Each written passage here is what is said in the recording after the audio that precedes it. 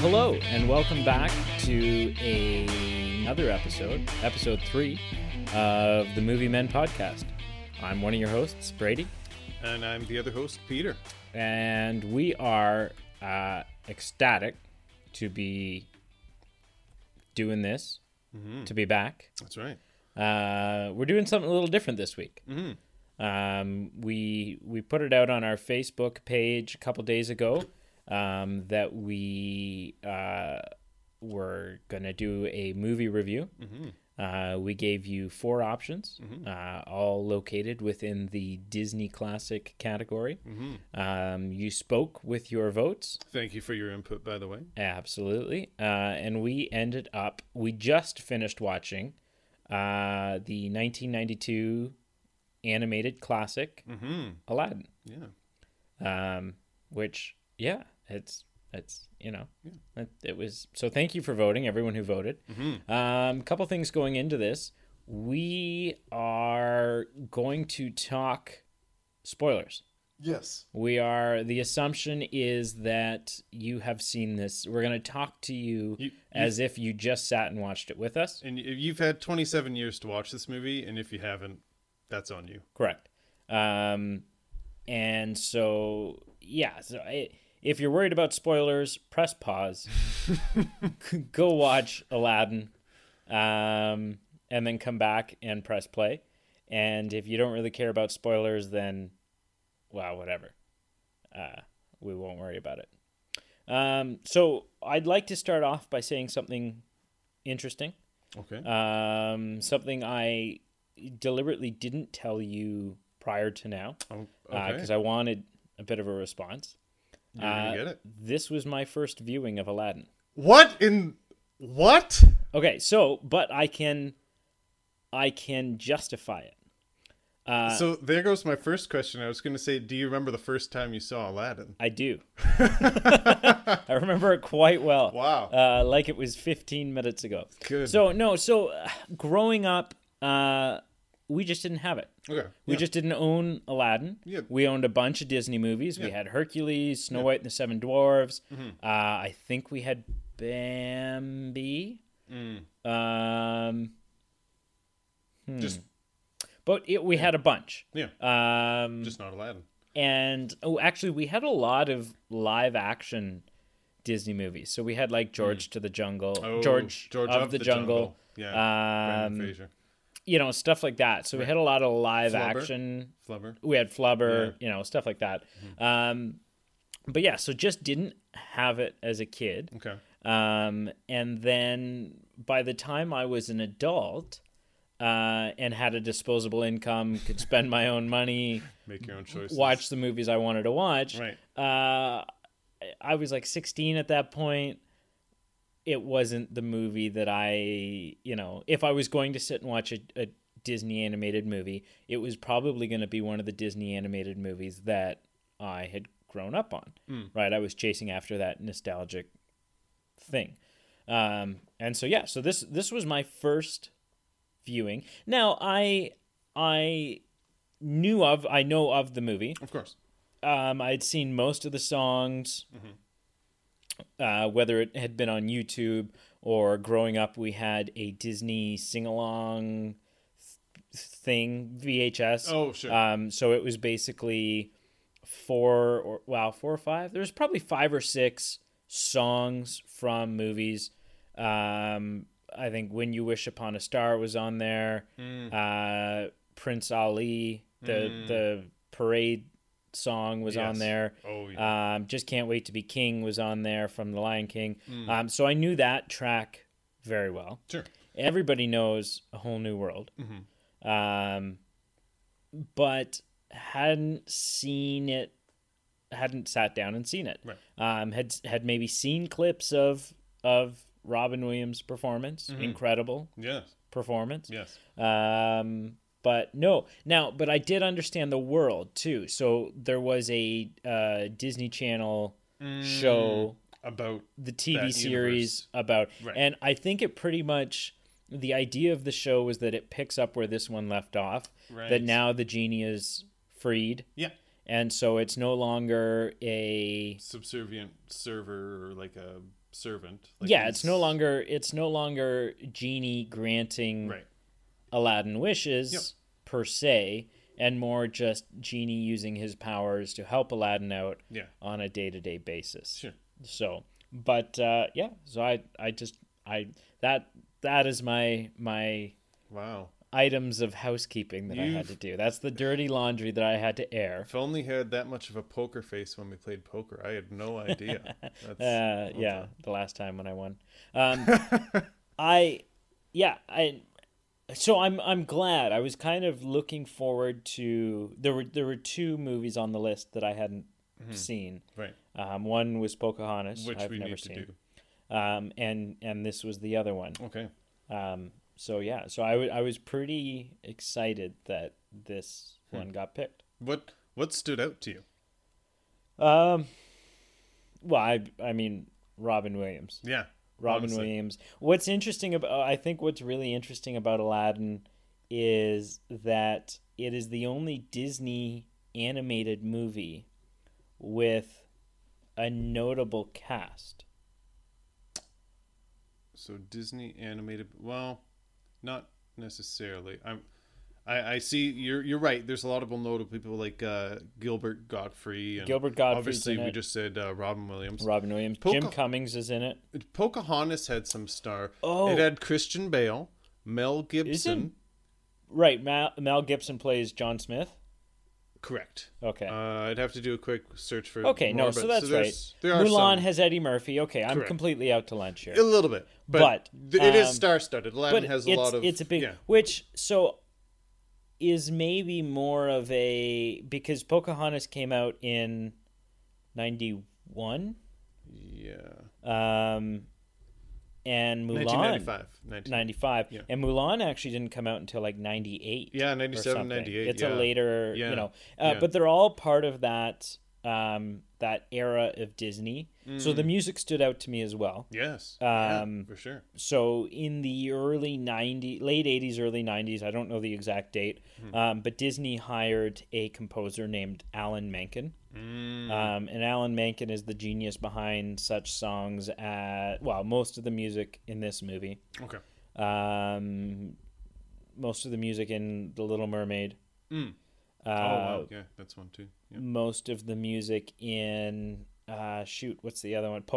Most of the music in Pocahontas. Right. So like that 90s musical golden era. Yeah, of Disney. Right. You've got the Silver Age. Right. Of Disney. Yeah. Which I would say is Sleeping Beauty. Bambi. Yep. Snow White. Yep. Dumbo. Yeah. Where does Peter Pan fall in? Does that fall Probably in? Peter Pan, because Peter Pan I think came out in like the 60s or something. It's an old one. Yeah, for sure. But then you've got this in the late 80s and then through the 90s. Yep. There's kind of a resurgence of the Disney film. Right. And really, some of the last hand-drawn animation movies to hit the big screen. Yeah, for sure. Yeah, right? Aladdin was released in 92. Okay. So that would be one of the last few. Pocahontas is right on that fringe. We were thinking about Toy Story is probably the first. I think, so Toy Story, which I think came out in 97? 95. 95. Sorry, I've got a list in front of me. Okay, so it came out in 95, and it is the first 100% computer-generated film. So I'm just backtracking a bit of Disney specifically. So Aladdin came out in 92, Lion King in 94, Pocahontas in 95. So those might be the last mainstream Disney hand. Right. Now, I'm kind of wondering, so another one that I haven't seen is The Princess and the Frog, which was sort of the last Disney princess movie they did. Okay. But I don't know... It seemed to have, like any of the trailers I saw, it seemed to have the appearance of hand-drawn animation. Right. But it's entirely possible that wasn't. Right. And that it was just done, Yeah. So interestingly, on that note, this is a bit of a bunny trail. Sure. We haven't really talked about Aladdin yet. No, we should. But the new Mary Poppins movie, right? I did not see it, which I haven't seen yet either. Okay. But there is it sounds like much like the original. There is a sequence where they go, sure. They kind of merge real life with animation. Right. Oh, cool. So what's really interesting, a fun bit of movie knowledge, is Disney had to bring in retired hand-drawn animators. No way. To train the new guy to train the young, because none of them knew how to do it. That makes sense. None of them knew how to they got the basics, right? You can do like a flip book and a cartoon type thing. But none of them had ever made a movie that was hand-drawn animation. Interesting. Everything was computer animated now, and it was important to Disney that even though they could totally do the new Mary Poppins movie with, like, you could do a computer animated one and you could make it look like hand-drawn animation. Right. There's a difference. They wanted to keep, I think there was something about keeping the spirit of the originals. Interesting. But yeah, they had to bring in. Hey, you know how we chased you guys out of town? Yes. Yeah, we actually need you. So it turns out, you guys were the guys. Yeah, it turns out we're nothing without you. So please come back. Yeah. So let's talk about Aladdin. Okay. Yeah. Music's incredible. The music. So yeah, there's several different things I wrote down while we watched it, and I have seen it more than you, as I just found out. How many times? Like, would you say this is one you had on the shelf growing up? So I had it on the shelf growing up. And I've seen it live, like in a musical production in Chicago, and it was fantastic. Okay. Not just it's probably top 5 Disney for sure. Right. Yeah, the music is fantastic. So that was in my notes. Well, when we do our videos, where we start ranking, we come up with our lists of films. This will be on there, I'm sure. Robin Williams, obviously, we hit on that. I know that's not a story-based note, but just. Dang, so many times I went back. I literally wrote his name, circled it, put a little sad face next to it. Probably. Instead of making did you really? I did, because there were so many times I'm like, that scene was totally did. That scene was magic, and I'm like, I'm not going to do it justice making a note on it. I'm just going to, like, Robin Williams was awesome in that movie. Sure. Probably something I will say, probably the funniest animated Disney movie I've ever seen. Yeah, it's they all have elements of humor. Yeah, I don't know. I guess it's the kind of the gold standard of, like, here's a movie that can appeal to your child and appeals to the adults, and then we're kind of that niche group that like watched it as a child and it was funny, didn't get all the references to beheadings or slit throats. Or hookahs or stuff like that. But then as we grow, like, we appreciate it more, understand more references, more like storylines, parts with it. And now we're in that transition where we just appreciate all aspects of it. Right. Which is similar. It's something the Shrek films do really I was just going to say, it was like Shrek. Shrek was the first one as I was kind of like quasi-adult. Like, I was old enough to appreciate some adult jokes, young enough to appreciate the juvenile parts. But still, if you go back and watch it now, there's still so many layers that you had no idea what they were referencing. Yeah. So and to me, Aladdin was definitely in the same category for sure. That's incredible. Yeah. The Dead Sea Tupperware, like, this is gold. There's so many great moments and jokes in this movie. Yeah. And also, just now I just want to use the term street rat. Like, just everyone, I want to be like, street rat. I'll refer to you as a street rat. No, you can't use it on me. That's not how it works. Oh. Good villain. Yeah. Really menacing. Jafar is menacing. Yeah. Although there's this really strange moment. Come from Near or Jafar? Sorry. There's this strange moment in the movie where he's gotten the lamp, right? So we're in the third act of the film. Sure. Jafar's gotten the lamp, and he is screwing up everything for everybody. Right. But there's this crazy moment where Jafar reveals to Jasmine who Aladdin really is, and that he's been lying to her this whole time. Right. And it's bizarre because although he's the villain, and although everything's crumbling down at his hand.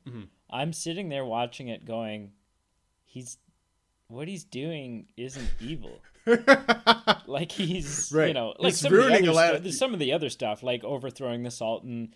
I do find it's interesting because he hits a lot of different check marks off on like a Disney villain. So in some ways he's comical, like the farcical, like, oh, like how the heck can you not tell he's like manipulating you? He looks just so evil. Oh, like, yeah. It hits you across the face.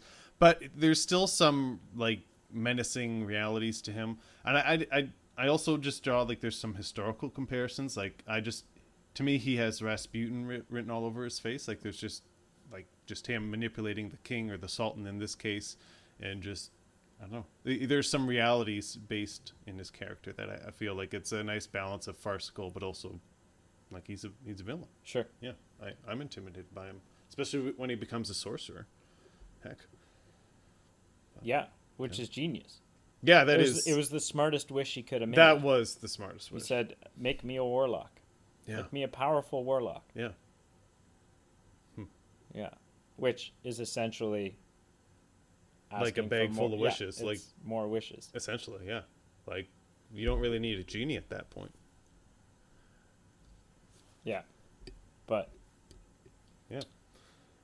So yeah, the villain was good. The music was good.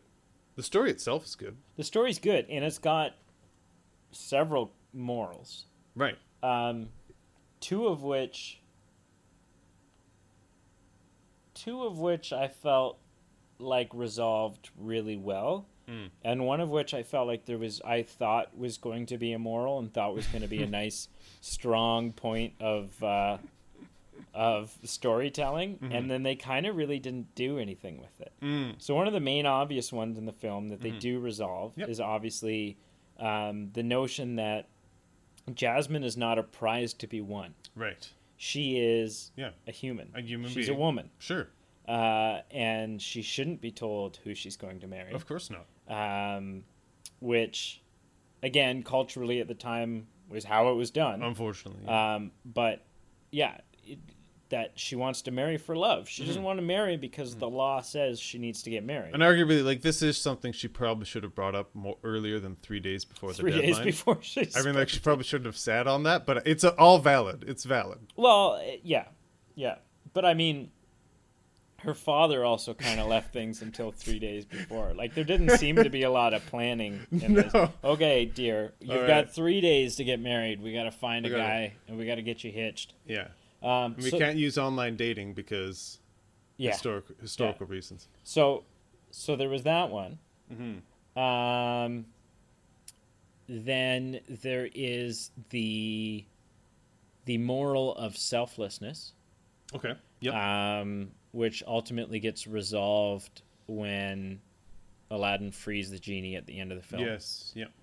Instead of making the final wish a wish for himself, which he discovers, like, there's a moment in the film where Jafar's gotten the lamp and Aladdin says to Abu, I should have freed the genie when I had the chance. Right. My greed in the moment has affected me negatively in the long run. Yep. But the one that I was like, at the start of the film, Aladdin's singing about wanting fame, wanting riches, wanting riches and money, because once he has those things, life will be worry free. Right, that's the lifestyle that he wants. And I don't feel like so I was kind of expecting there to be a point that they hit home about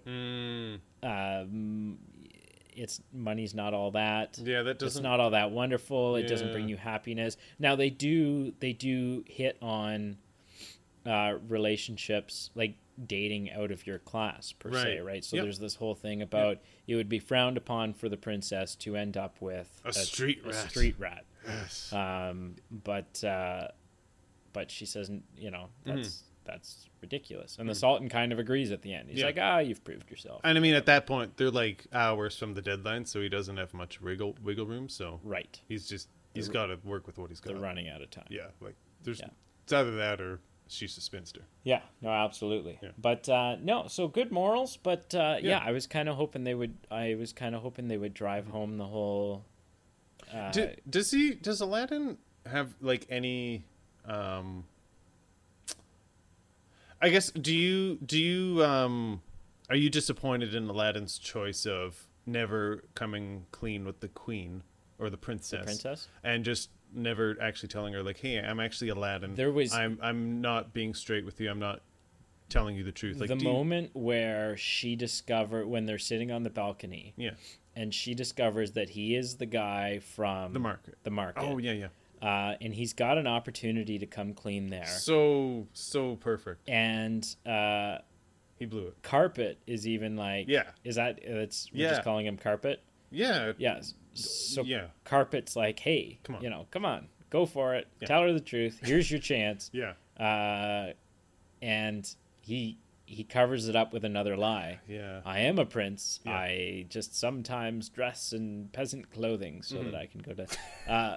And in that moment, you truly, like, at least I'm sitting there going, you scuzzball. Like, you stupid idiot. Like, you had this moment to come clean. Everybody lies from time to time. Yeah. And even at the end of the film, she says, I get it. I get why you lied. Yeah. Which I'm happy, because I honestly relate with him 100%. Like, I would have probably 9 times out of 10 I would have done the same thing. Well, maybe that makes me a lying scumbag. You're married way out of your league, so it serves you well. So I have first-hand experience. Yes. Yeah. Yeah. Had you not lied. She does think I'm a prince of a small European country. Right. One that you can't go back to. Correct. Right. Yeah. I abdicated. Which is convenient. I abdicated. Yeah.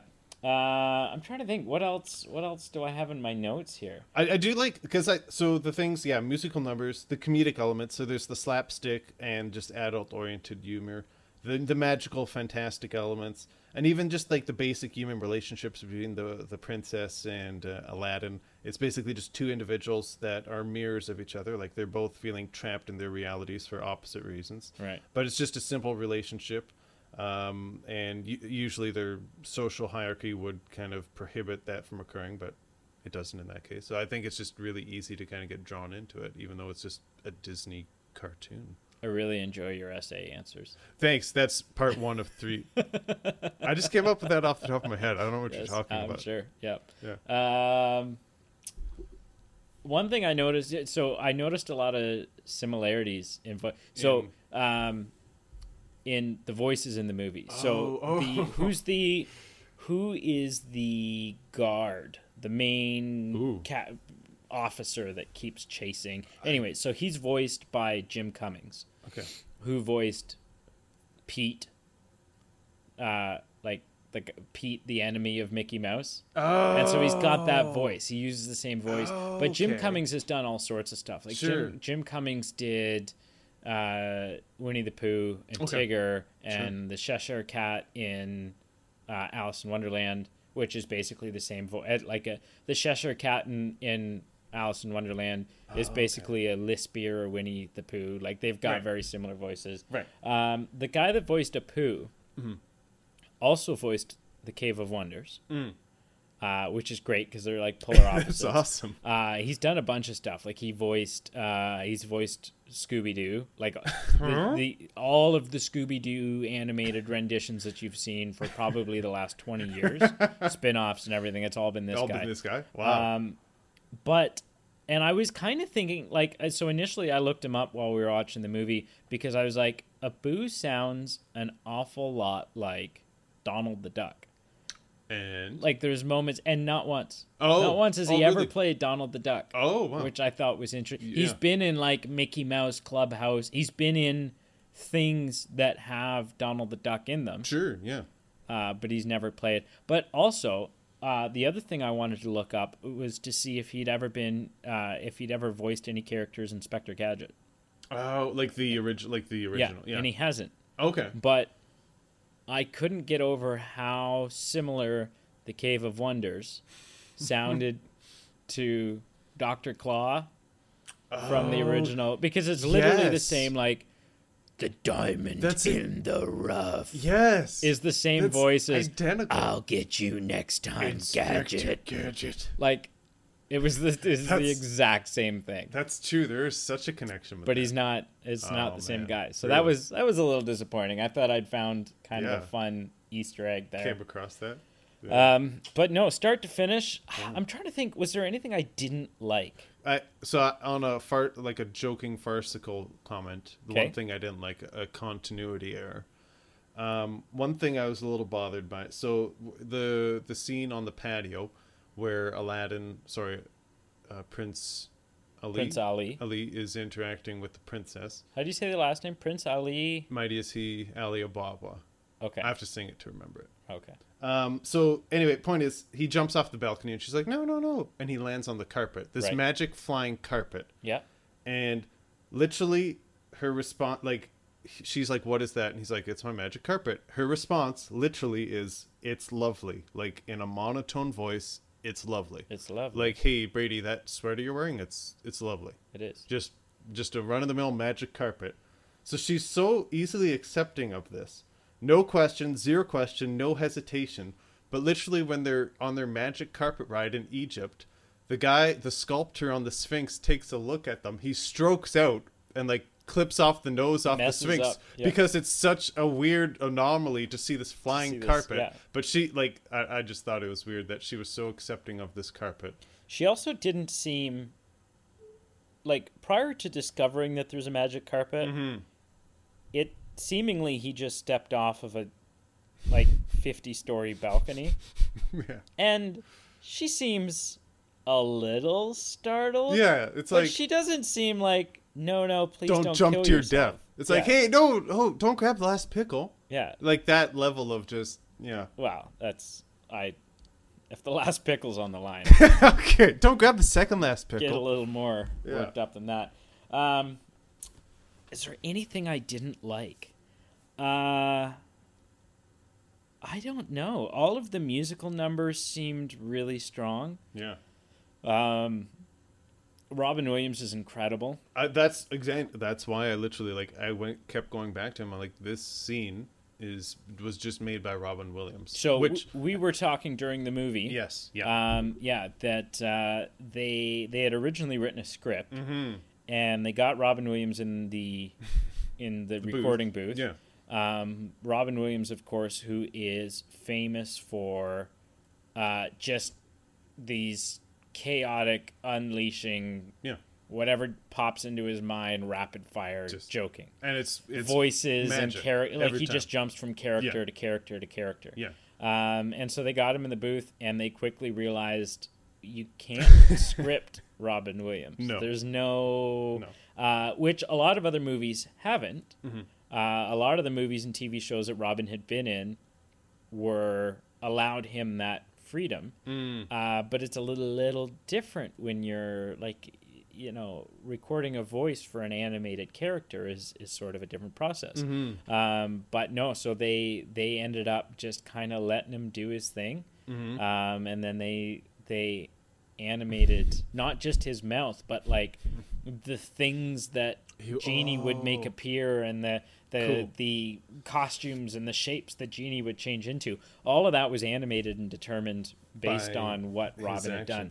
And I think I read somewhere that he had recorded hours. There was hours and hours and hours of stuff, some of which I imagine was not Disney friendly. Yeah. But no, that's like he truly was, and it seems weird to say was, but he truly was incredible at what he did. And it's hard to imagine anyone else in that role. Well, we're gonna see it. Well, some people have seen it. Yeah, some people have seen. So Will Smith is, which people are saying he's really good. Yeah. Okay.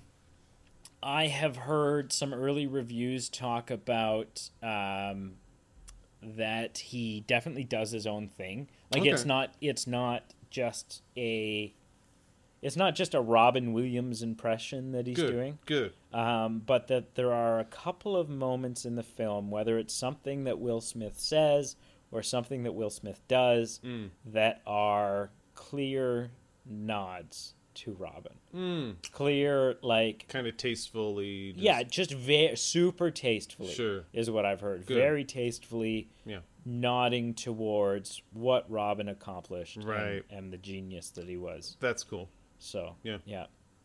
What can I jump back to one more thing that I liked? And I mean, like, it is a children's movie, so it's not that it was a mind-blowing event, but it was just it was a little refreshing when just Aladdin outwit Jafar, just so basically he turns him into coaxed him into turning him into a genie. And it's just a little refreshing, just because some Disney movies just kind of rely on kind of a slapstick, violent kind of like conflict between the protagonist and the antagonist, and it's just kind of like laying each other out or just like blowing crap up. And it was just kind of refreshing, like it was not kind of brawn or violence, it was just like literally kind of a bit of an outwitting play, Long Kong kind of thing. Absolutely. So we're at 37 minutes, so wow, what have you watched this week, Pete? Well, Brady, at your advice, I was contractually obligated to watch the movie The Jerk from 1976, and starring Steve Martin. Yeah. To summarize it, wow, what the heck did I just watch? In a positive way. Not even a little bit. Wow. You didn't like it? It was painful. It took me so long to finish this. Like, I could not sit and watch the whole thing. I like did it in shifts. Like, here's 20 minutes, here's 20 minutes, here's 20 minutes. Like, let me record where I am in this movie. Did you laugh once? So I'm not on trial here, but I will answer your question. Yes, I laughed a couple times. Right, like out loud, audibly. Correct. But I'll get to that in a second. I'm not so sure if it was just the skill of the creative team, like making something that was well done, or if my brain was just getting so numb that I was just I just was vulnerable to anything. So I'm trying to develop a bit of an evaluative process for when I watch a movie to kind of just get a gauge on like, was this movie good, bad, ugly? Sure. And it literally got 10% or less. Like, enjoyment didn't score well. Out of 100. Plot didn't score well. Character development didn't score well. Soundtrack, no. Visuals, you got like no. a spreadsheet over Rewatchability, no. How uncomfortable the viewing was, And the length was appropriate. I don't think it was appropriate. It should have been 5 minutes, 10 minutes. It could have been summarized in a YouTube video. Savage. Oh, savage. Yeah, it was just very simple, juvenile. It made like Dumb and Dumber seem like highbrow kind of like PBS. Like, oh, come off it. Yes, I'm dead serious. All right. It was this isn't bad, but it was just really punny and like a lot of like playing on like language, like and like idiomatic expressions, like hold your tongue. I was like, well, I'm going to hold my tongue now. And it was just like, okay, I've had enough of this. I did laugh 3 to 4 times though. So I have to admit. 3 to 4. All right. I am curious how it got 83% on the tomato meter. Like, just is this critics or audience? I think 85 audience, 83 critics. Okay. But it could be it could be backwards. But sure. Anyway, yeah. Can I ask you a question? Yeah. Why is it called The Jerk? I have no idea. I think he's a jerk just because he's ignorant. Okay. Because he's not an a-hole. Okay. Yeah, no. He's a nice he's guy. very innocent. He's a more annoying Forrest Gump. Like, Forrest Gump does everything right, and he's, like, just a genuine human being. Right. This guy is, too. He's just annoying. He's just annoying, and he's a lot less fortunate. Like, he ends up in some worse dire scenarios. Yeah, for sure. He doesn't have luck on his side. So, as a result, he comes off as a jerk. Also, can I just bounce back? Steve Martin now is 73. So at the time of this movie, he was about 33. Yeah, he looks the same. He looks the exact... Is he a vampire? He he looks the exact same. His eyebrows maybe are a little bit lighter now. That's the only difference. Yeah. He's getting some wrinkles. Maybe. But hardly. He's in the last 5 years, he's shown his first signs of aging in like 30 years. No kidding. Like, way to rock a look. Incredible. And just own it. Like, did you watch anything else this week? I did. Did you watch anything that I suggested? I did. So I watched the first episode of True Detective. Okay. Of like the third season. Of the first season. Okay, so that is the best season. Yeah, I started from the beginning with Matthew McConaughey and Woody Harrelson. Yeah. Wow. Yeah. Okay. Cool. And I enjoyed it. Yeah. I'm probably not going to continue it now. Cool. Just because I've got Game of Thrones on the go. Season 1's pretty dark. And I've got like 7 other TV series that I'm planning on starting. Good man.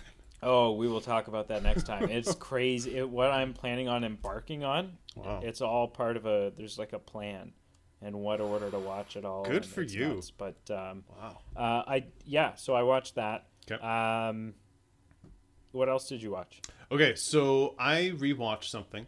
Okay. 2014's Christopher Nolan movie Interstellar. You've seen it? Perfect. I love that movie. So that movie messed me up. Yes. Yeah. The specifically the scene when he gets back to the ship, yes, and he's watching the messages. Yeah. Oh.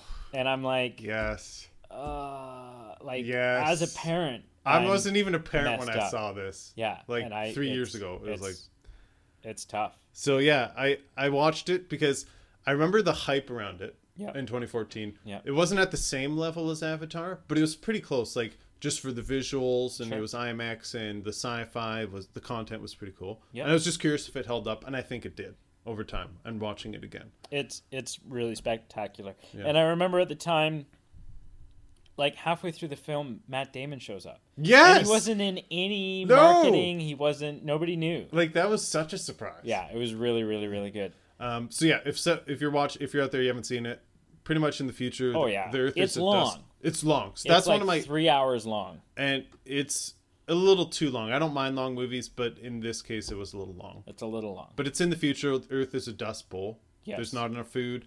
Humans are basically kind of a what if film. Yeah. Humans are basically at the point they're going to have to travel to another world to colonize, and either the plan is a mass exodus, take everyone that's on Earth. But they take a lot, like string theory and quantum. Like yes. this movie, basically, it's a science fiction movie. Yes. That delves into a lot of crazy science, a lot of theoretical science. So they had one of their executive producers was actually an astrophysicist. Oh wow. So Christopher Nolan got his stuff straight from the horse's mouth. Sure. So obviously it's a fictional piece of work, so it's not the gospel as far as what's accepted science.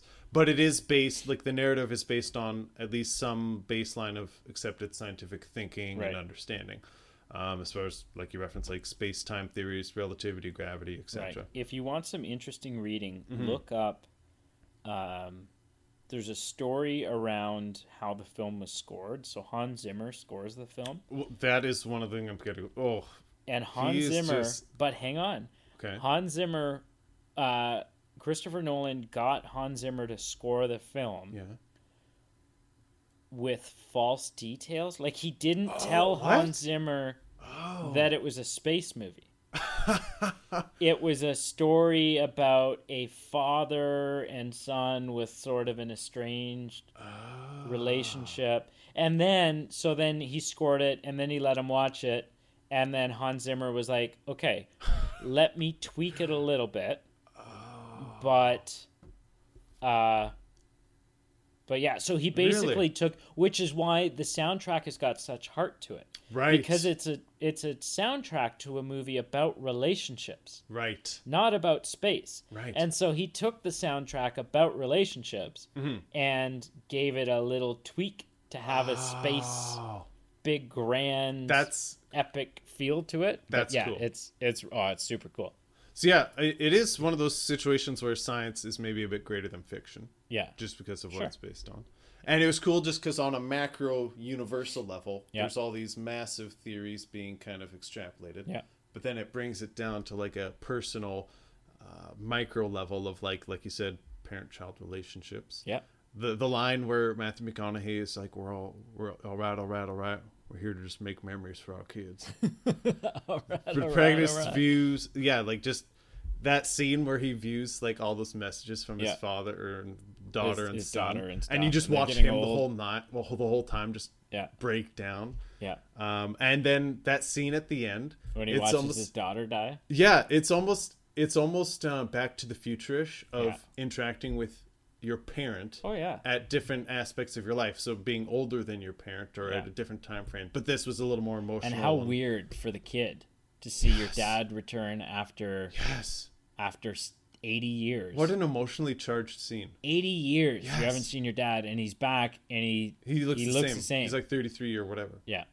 Yeah, it's crazy. Yeah. So I'll watch that this week. So I'm not done. Oh my gosh. All right, sorry. Whoop. One thing I think is cool. So there's the different literary conflicts like human versus human, etc. Yeah. I thought this was cool because it's kind of blends a few things like human versus nature, like the earth is breaking down. Yeah. Human versus I don't know what, because you're like playing with all these scientific laws. So I guess it's human versus time, but maybe it's versus space-time or scientific principle. Physics. Yeah, I guess. Yeah. But then there's also human versus human at some points. So it's just like a blend of all these different.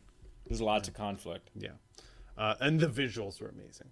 Oh yeah, the visuals are amazing. Stunning. Like you like panoramic views of Saturn. You see the sun in the distance, and then this little microscopic dot of the spaceship just in the corner, just to like a piano melody just playing in the background. And again, some things like it wasn't the best movie I've ever seen. So especially of Christopher Nolan's, right? I felt it was a little clunky and forced at times. Like there were some scenes, especially early on, that it was more just like background expositional instead of like actually advancing the story. So it was like, of his movies, it was a little more clunky. John Lithgow's in it too, isn't he? Who was that? There's a lot of. I think he plays Matthew McConaughey's father.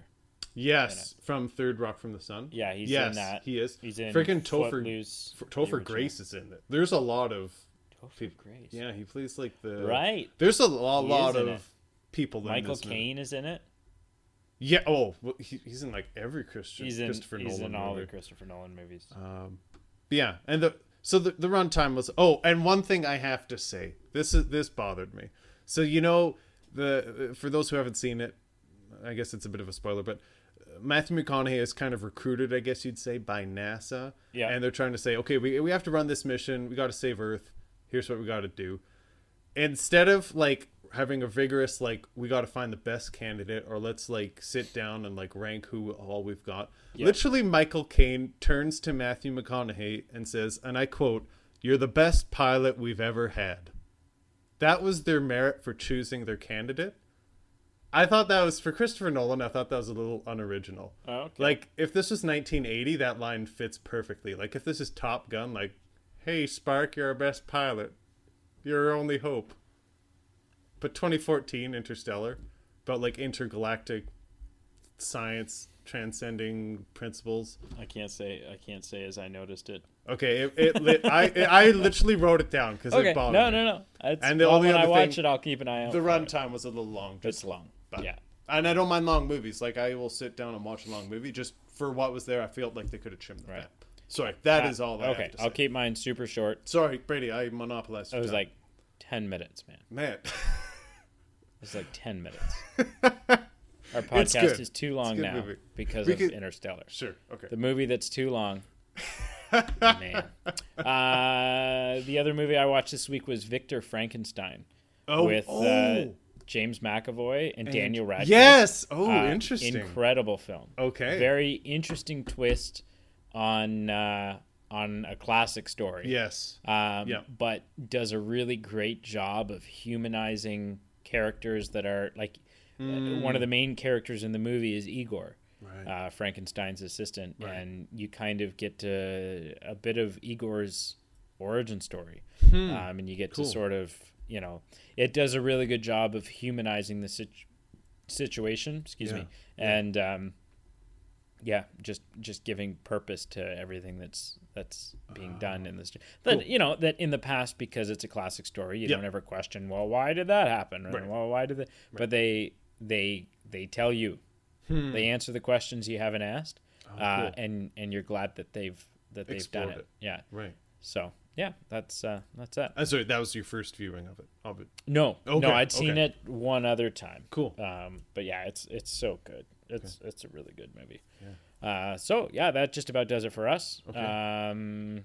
What are you having me view this week? Victor Frankenstein. Okay. Yeah, you should watch Victor Frankenstein. Because it's a nice, decent length film that isn't going to eat up an entire evening for you, Pete. Darn it. All right. You got anyone to... Yeah. I'm going to give a shout out to Kevin Pennington. Kevin. I know his vote would have been more for The Lion King, so this is less about the podcast he deserves. We'll do another the podcast he needs now. Yeah, we'll do if like I jump down into the comments. Right. Like always, you can send us an email at the moviemenpodcast at gmail.com. Let us know what you think. Yeah. I don't know, ways that we can improve this, ways we can make it worse. Yeah. And thank you for your support that you've given us so far. We really appreciate it. Yeah. Click, comment, like, share. On when we post this episode, feel free to comment what your 3 wishes or one of your 3 wishes would be if you had access to the genie. Right. But keep it clean. You have to follow the rules. And keep it clean. You can't kill anyone. You can't wish for more wishes. And you can't make someone fall in love with you. And you can't raise someone from the dead. Right. The Lazarus effect is what we call it. Right. Yeah. Okay. Well, until next time. Yeah. Thank you for listening. I bid you adieu. Thank you.